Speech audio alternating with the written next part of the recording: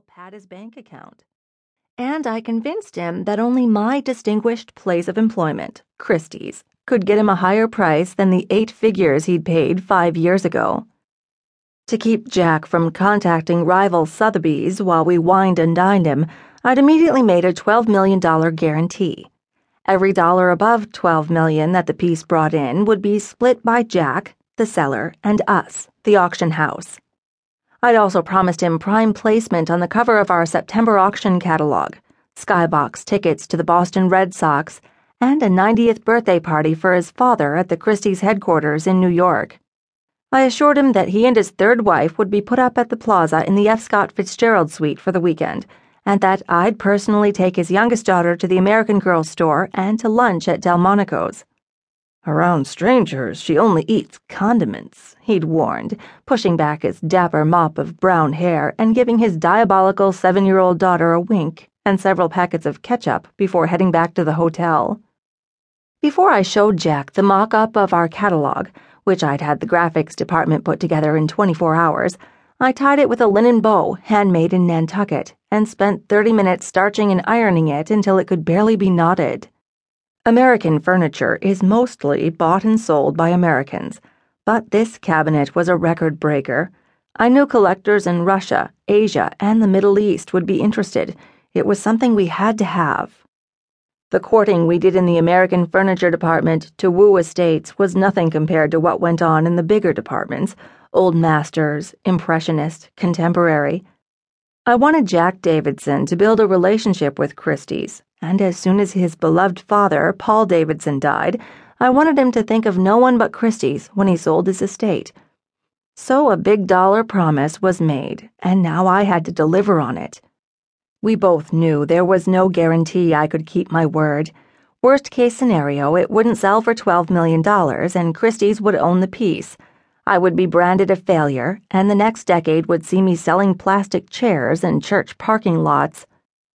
I woke up on auction day in my tiny apartment on East 59th Street and pushed back the covers an hour before sunrise. I went through the same ritualistic motions on every big auction day as I tried to steady my racing mind.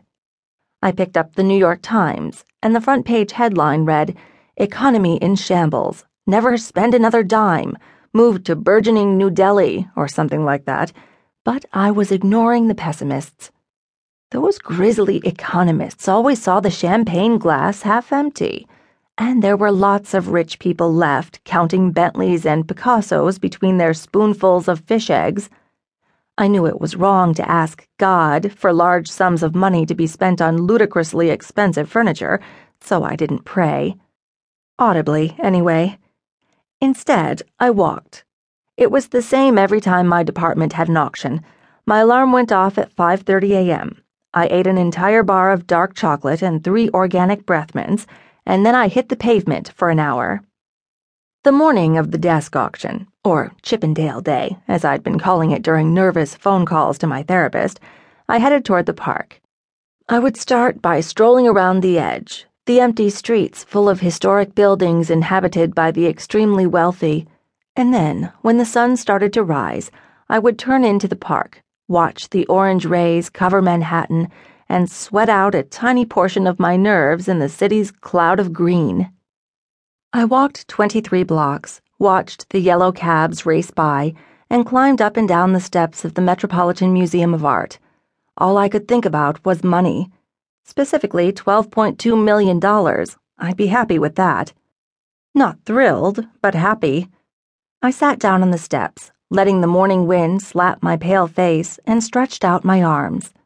In the next hour, I would wash, dry, brush, powder, and paint myself into someone who looked like she knew what she was doing. I'd appear polished and intelligent, someone who deserved to have the job title Senior Specialist, American Furniture and Decorative Arts, someone Christie's was proud to have associated with their venerable name. I thought back on the first full day I worked at Christie's as an employee instead of an intern. I was 21. I was terrified. But I knew much more about American furniture than your average college student. I was a little obsessed. I thought about getting a tattoo of a Chippendale drop-leaf dining table on my inner forearm. To me, it said passion, old world, awesome. To my parents, it said lunatic.